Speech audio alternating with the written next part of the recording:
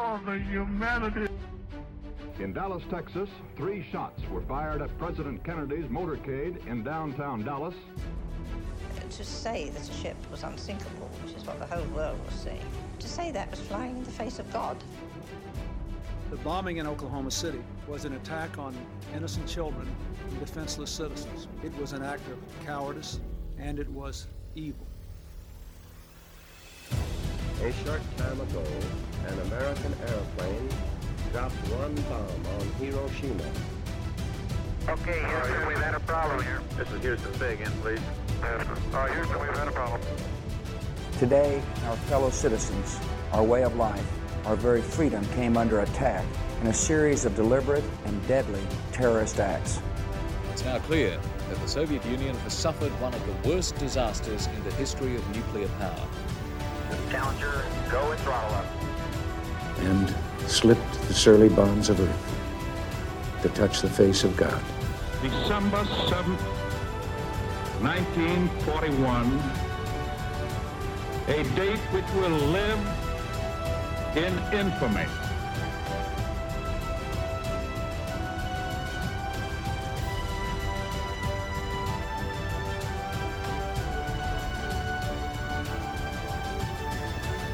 Days of Infamy. Hello everyone, this is Aaron, and I want to welcome you to Season 1, Episode 1 of Days of Infamy. In this podcast, we're going to be exploring some of the most famous and not so famous disasters that have affected our world. A disaster, as defined by Merriam-Webster, is a sudden event such as an accident or natural catastrophe that causes great damage or loss of life. This season, we're going to be covering events such as Hurricane Andrew, the Fukushima nuclear disaster, and the Titanic, just to name a few.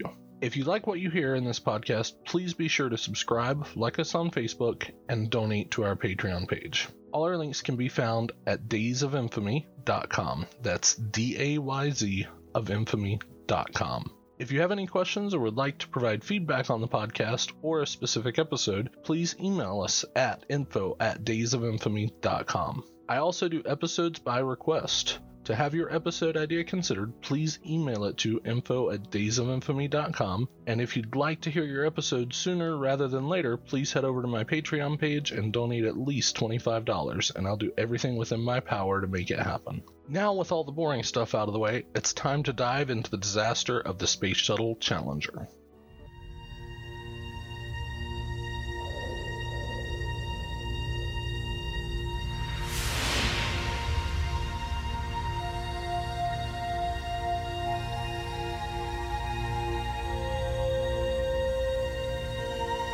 Space, the final frontier.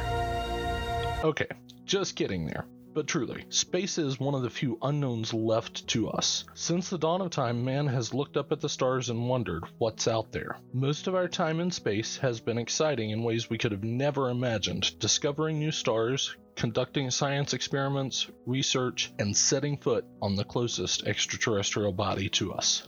That's not to say that space travel doesn't come with its fair share of disasters. You have the events that occurred on January 27th, 1967, when all 3 members of the Apollo 1 crew burnt to death on the launch pad of Complex 34 at Cape Canaveral Air Force Station.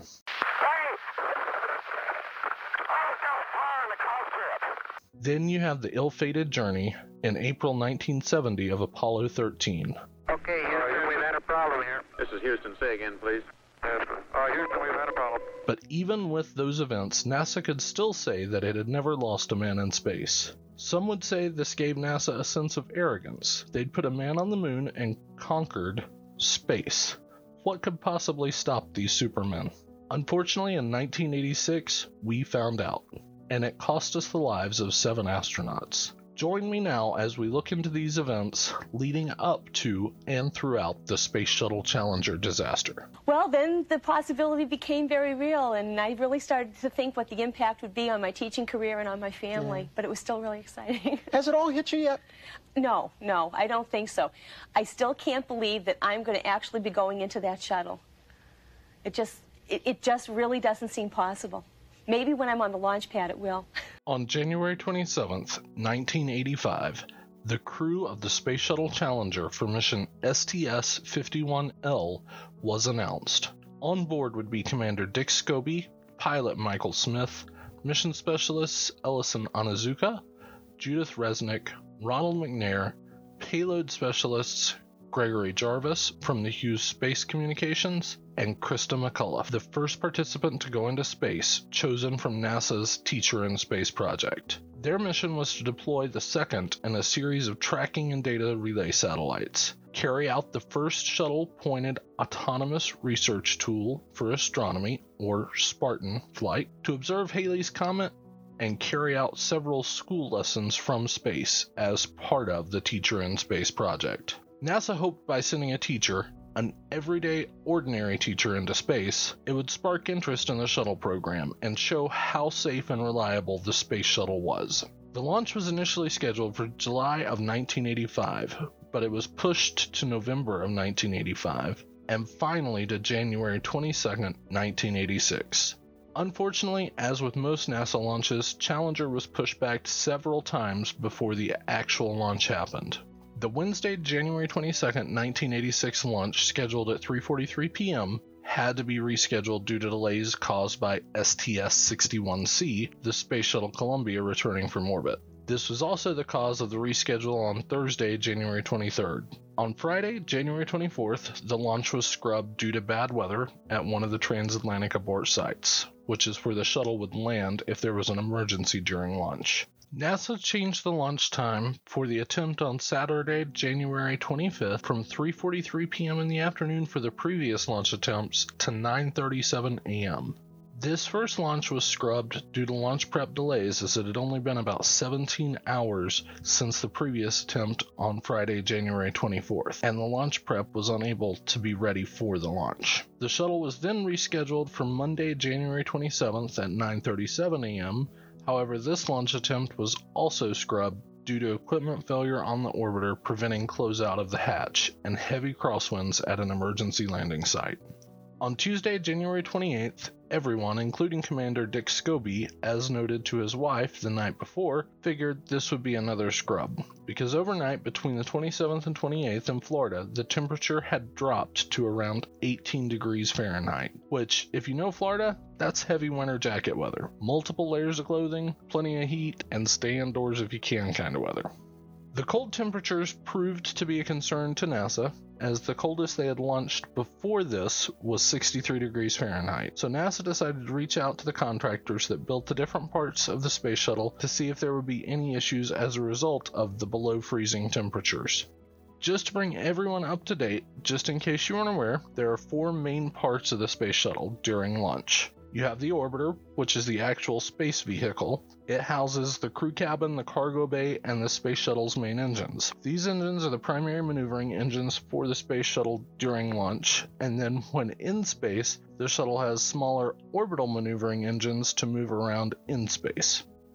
At launch, the orbiter is attached to the external fuel tank, the big orange tank you see in most of the pictures, which detaches from the orbiter at around 8.5 minutes into flight, descending back to Earth to land in the Indian Ocean. Inside the fuel tank, you have liquid hydrogen storage in the bottom part and liquid oxygen storage in the top. Attached to the right and left sides of the external fuel tank are the solid rocket boosters, or SRBs, which provide the shuttle with its main thrust up into the atmosphere. The SRBs are designed to detach from the external fuel tank approximately 2 minutes into the flight and descend into the Atlantic Ocean. Now that you know how the shuttle is configured at launch, let's get back to the concern about how low temperatures in Florida overnight on January 27th into the 28th were a concern. The contractor in charge of building the solid rocket boosters, Morton Thiokol, did express concern about how the O-rings in the SRBs would react to the cold temperatures. The O-rings were in the solid rocket boosters between each of the 4 tongue and clevis joints and were used to create a seal so that the gases and flames from the SRB propellant wouldn't leak out during launch. The reason they had the SRB in 4 different sections is that the SRBs were built in Utah by Morton Thiokol. Utah is a landlocked state with no ocean access and only had one option to deliver to Kennedy Space Center, and that was via train. So they loaded the 4 parts of the SRB on a train and traveled them from Utah to the Kennedy Space Center's Vehicle Assembly Building, where they were reassembled for launch. These O-rings were point 280 inches in diameter with a circumference of approximately 40 feet. They went all the way around the SRB, creating a seal that we talked about earlier to keep the fumes and the gases in the rocket. These O-rings were made from rubber and a few other components. Not sure if you're aware of this, but rubber loses its elasticity in cold weather, causing it to become rigid, thus not making it able to adjust to the pressures applied to the SRB during launch. The O-rings in the SRB were classified as critical R1 parts up until 1982, when they were reclassified as critical 1 parts. What this means is that failure of this part will result in catastrophic loss of the vehicle and crew. So, if there's a part that's going to break on the space shuttle, this isn't the one you want it to be. In 1982, the R1 rating was changed to critical 1 because testing determined that the second O-ring did not prevent failure, thus removing the redundancy from the part. Testing starting back in 1977 revealed problems with the O-rings. NASA and Morton Thiokol were both aware of these issues, however neither had done anything to fix them. In November 1981, Space Shuttle Columbia STS-2 was the first in-flight O-ring erosion found. And in August 1984, while on STS-41D, Discovery was found to have soot blowing past the primary O-ring altogether, which proved the O-rings were not providing a sufficient seal. STS-51C launched the Space Shuttle Discovery in June of 1985 with the coldest temperatures to date for a shuttle launch, of 63 degrees Fahrenheit. The temperature around the O-rings were measured to be around 53 degrees Fahrenheit. Upon the recovery of the solid rocket boosters that Discovery had used, Morton Thiokol discovered that due to the low temperatures at launch, both SRBs showed erosion of the primary O-rings. Morton Thiokol recorded O-ring erosion for all but one shuttle flight in 1985, and in April 1985, STS-51B Challenger showed erosion on both SRBs. In July 1985, Morton Thiokol decided it was time to redesign the SRBs, but they had a stock of the old SRBs all ready to go into space, so it was decided they would use the stock of SRBs they had and roll out the new model the following year. Had they pushed out the new SRBs immediately, we would likely not be covering this topic, but as always, hindsight is 20/20. Now that you have a bit of history on the O-rings, we can get back to that January 27th, 1986 conference call between Morton Thiokol and NASA. As I had said, Thiokol engineers had expressed concerns that the O-rings may not function properly due to the low temperatures overnight and at the time of the launch. This concern was grave enough to warrant them arguing for a no-go. However, upon bringing this concern to NASA engineers at Kennedy Space Center and Marshall Space Center, recommending against a launch under 53 degrees Fahrenheit, NASA pushed back. After NASA had made its argument, basically saying that there was no proof from Morton Thiokol to say the low temps would cause an issue, a recess was called where the Morton Thiokol engineers and management had a, quote, come to Jesus meeting, end quote, and when the Thiokol managers came back on the conference call, they had reversed their decision, agreeing that the evidence was inconclusive. NASA basically said, okay, good. Now we need you to send us a recommendation for launch, which was basically a CYA, or cover your backside move, on NASA's part. See, the big thing from NASA's side is they were under a ton of pressure to deliver 24 launches of the space shuttle per year. Up until this point, they had been unable to successfully do so, and after the Challenger disaster, it was determined that it would be impossible to do so, but they were still under pressure from several different sources, including commercial and government entities, to meet the 24 launches a year deadline at this time. This requirement was removed after the Challenger disaster.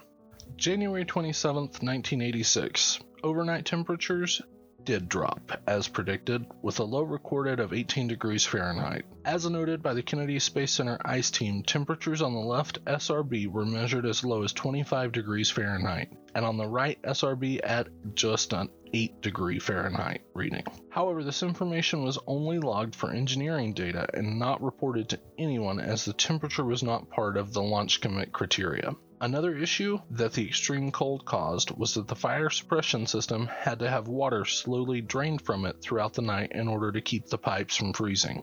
This caused a massive buildup of ice on the launch pad structures. Some of the ice located on the launch pad formed things that would look like they come out of a cave. This caused concern to another NASA contractor, Rockwell International, the builders of the orbiter itself. Rockwell contacted NASA to express concerns with the ice on the launch pad falling off of the pad during launch and striking the fragile thermal heat shield tiles on the orbiter. Rockwell recommended a no-go. NASA, Kennedy Space Center, and Johnson Space Center engineers decided to override Rockwell's no-go and made the decision to delay the launch by 2 hours, but this was due to issues with the fire suppression system. At around 8:30 a.m., the crew of the Challenger departed the crew quarters and were seen on television for the last time as they got into vans to be transported to Launch Pad 39B to prepare for launch. 10 seconds. Let's go. Main engine start. 10 open. Vance.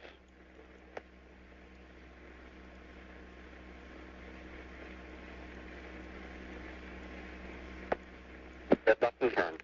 Lift off. Houston Challenger, roll program. Roger, roll, Challenger. Good roll, flight. Roger, good roll.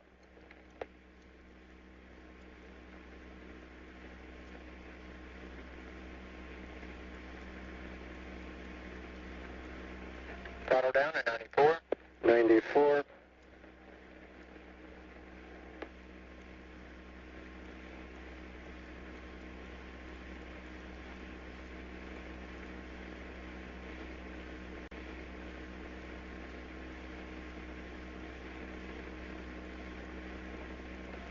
Three at 65. 65, Fido. TDL confirms throttle. Thank you.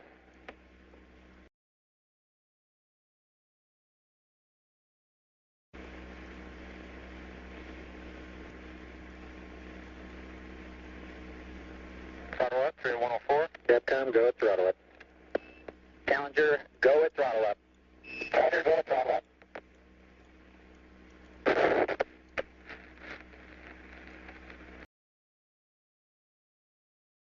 At 11:38 a.m., the Space Shuttle Challenger launched from Kennedy Space Center, and Morton Thiokol engineers breathed a sigh of relief. They had expected that if anything were to go wrong with the O-rings, it would happen right at liftoff. The shuttle made it off the ground, so the engineers thought they were good.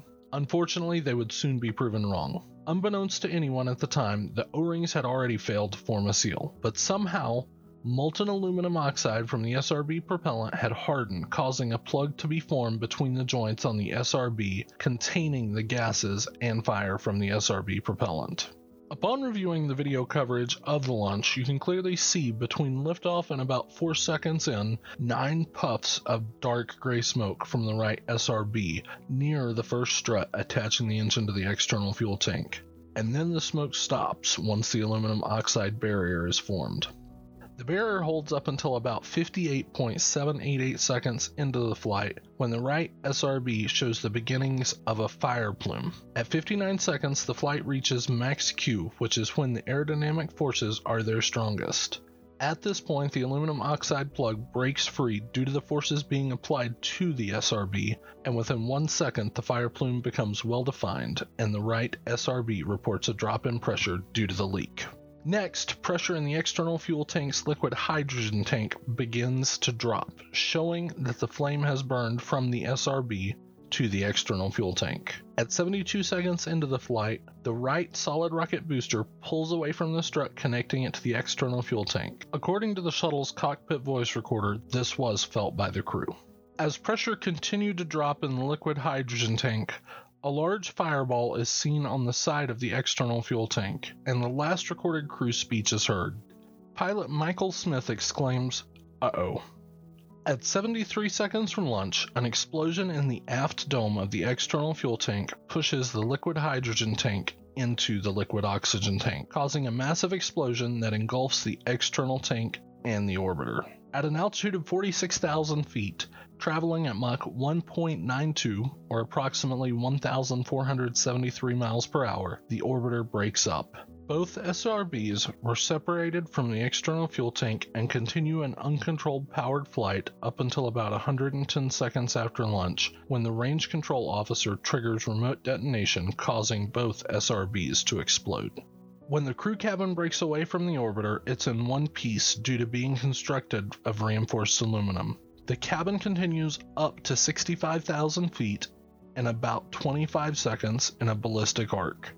At the time of the crew cabin separation, the crew is experiencing pressures around 12 to 20 times of gravity. Within 2 seconds of separation, this drops to 4G. 10 seconds from separation, the crew cabin is in freefall, directly into the Atlantic Ocean. Approximately 2 minutes and 45 seconds after separation, the cabin strikes the ocean surface at around 220 miles per hour and around 200 Gs. This is not survivable by either the vehicle or the crew. Ladies and gentlemen, I'd planned to speak to you tonight to report on the State of the Union. But the events of earlier today have led me to change those plans. Today is a day for mourning and remembering.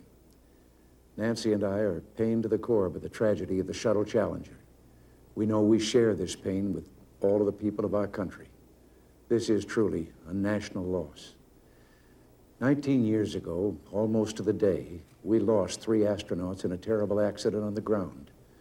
But we've never lost an astronaut in flight. We've never had a tragedy like this. And perhaps we've forgotten the courage it took for the crew of the shuttle. But they, the Challenger 7, were aware of the dangers, but overcame them and did their jobs brilliantly. We mourn 7 heroes: Michael Smith, Dick Scobie, Judith Resnick, Ronald McNair, Ellison Onizuka, Gregory Jarvis, and Krista McAuliffe. We mourn their loss as a nation together. To the families of the 7, we cannot bear, as you do, the full impact of this tragedy. But we feel the loss, and we're thinking about you so very much. Your loved ones were daring and brave, and they had that special grace, that special spirit that says, give me a challenge, and I'll meet it with joy. They had a hunger to explore the universe and discover its truths. They wished to serve, and they did. They served all of us. We've grown used to wonders in this century. It's hard to dazzle us. But for 25 years, the United States space program has been doing just that. We've grown used to the idea of space, and perhaps we forget that we've only just begun. We're still pioneers. They, the members of the Challenger crew, were pioneers. And I want to say something to the school children of America who were watching the live coverage of the shuttle's takeoff. I know it's hard to understand, but sometimes painful things like this happen. It's all part of the process of exploration and discovery. It's all part of taking a chance and expanding man's horizons. The future doesn't belong to the faint-hearted. It belongs to the brave. The Challenger crew was pulling us into the future, and we'll continue to follow them. I've always had great faith in and respect for our space program, and what happened today does nothing to diminish it. We don't hide our space program. We don't keep secrets and cover things up. We do it all up front and in public. That's the way freedom is, and we wouldn't change it for a minute. We'll continue our quest in space. There will be more shuttle flights and more shuttle crews, and yes, more volunteers, more civilians, more teachers in space. Nothing ends here. Our hopes and our journeys continue. I want to add that I wish I could talk to every man and woman who works for NASA or who worked on this mission and tell them your dedication and professionalism have moved and impressed us for decades, and we know of your anguish. We share it. There's a coincidence today. On this day, 390 years ago, the great explorer Sir Francis Drake died aboard ship off the coast of Panama. In his lifetime, the great frontiers were the oceans, and a historian later said he lived by the sea, died on it, and was buried in it. Well, today, we can say of the Challenger crew, their dedication was, like Drake's, complete. The crew of the Space Shuttle Challenger honored us for the manner in which they lived their lives.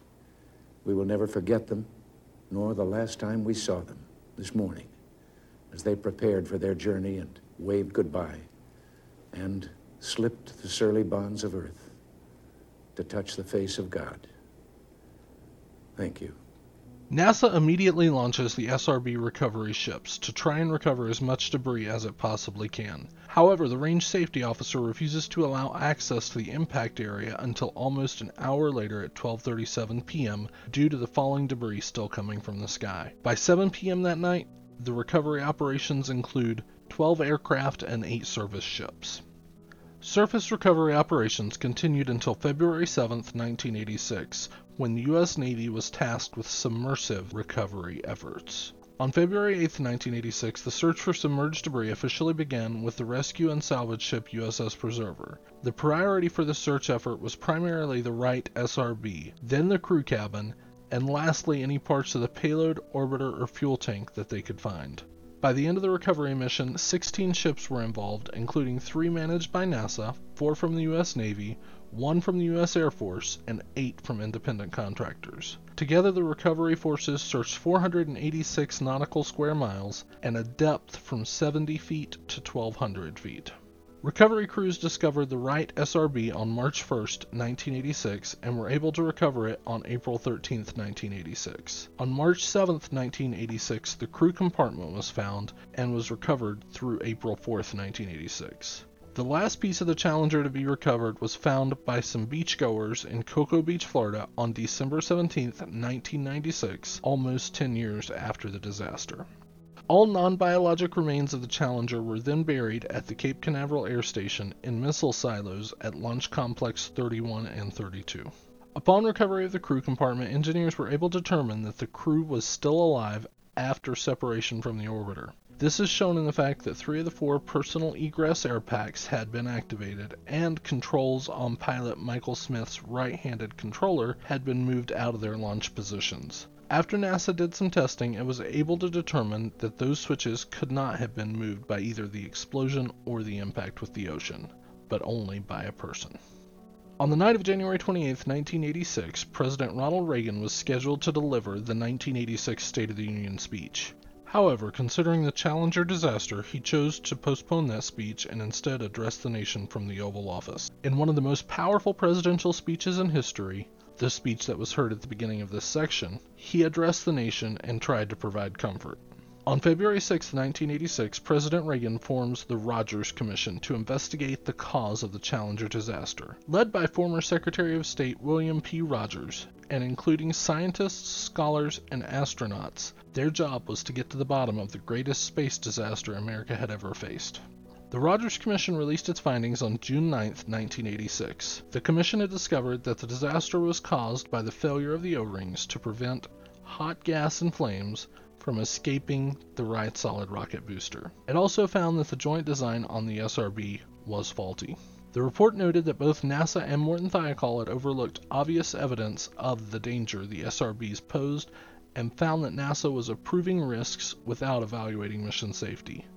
Also detailed in the report was that NASA's safety culture and management team were insufficient to properly report, analyze, and prevent flight issues. The Rogers Commission recommended the following changes to NASA: a complete SRB redesign intended to prevent blow-by on the O-rings, a Space Shuttle program restructuring to reduce pressure on management to adhere to unsafe deadlines and include astronauts addressing crew safety issues. It also recommended the establishment of a NASA safety office in order to oversee program safety. And lastly, the development of a way for the crew to escape the spacecraft during a controlled glided landing situation. NASA and Morton Thiokol responded to the report by completely redesigning the SRBs to replace the faulty joint, and they also added heaters to the SRBs so that the O-rings would maintain a constant temperature. The new SRBs were tested in August 1988 and approved for flight on the Space Shuttle.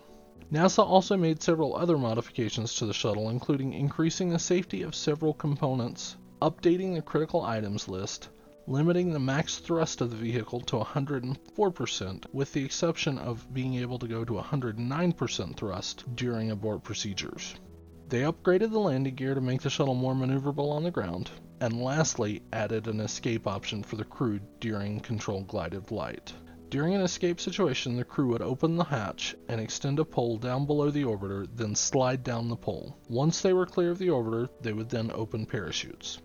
NASA also established the Office of Safety, Reliability, and Quality Assurance on September 1, 1986.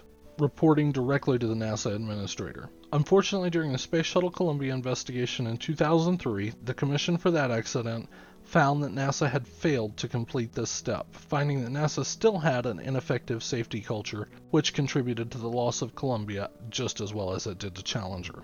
As for this Teacher in Space project, it was canceled in 1990 and replaced in 1998 with the Educator Astronaut program. As part of this new program, teachers were expected to go through full astronaut training and become full astronauts, having the same critical responsibilities as other crew members, while tying in a focus on inspiring teachers and students through space exploration. So in the end, it's easy to see there are several different contributing factors to the Challenger accident, from faulty manufacturing, extreme pressures on NASA management, as well as an air of arrogance that nothing could hurt them. Unfortunately, it cost the lives of Commander Dick Scobie, pilot Michael Smith, mission specialists Ellison Onizuka, Judith Resnick, and Michael McNair, and payload specialist Gregory Jarvis, and the first Teacher in Space, Krista McAuliffe. Unfortunately, as you will see in coming episode, NASA didn't learn all the lessons it should have from this incident.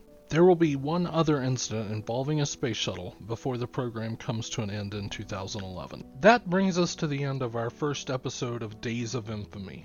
If you enjoyed what you heard, please be sure to subscribe to the podcast so you'll be alerted to new episodes. Be sure to join me for our next episode when we'll be looking at one of the costliest hurricanes in American history, 1992's Hurricane Andrew. To view the show notes for this and all of my episodes, please visit daysofenfamy.com. That's DAYZ of infamy.com. And until next time, I've been Aaron, and thanks for joining me.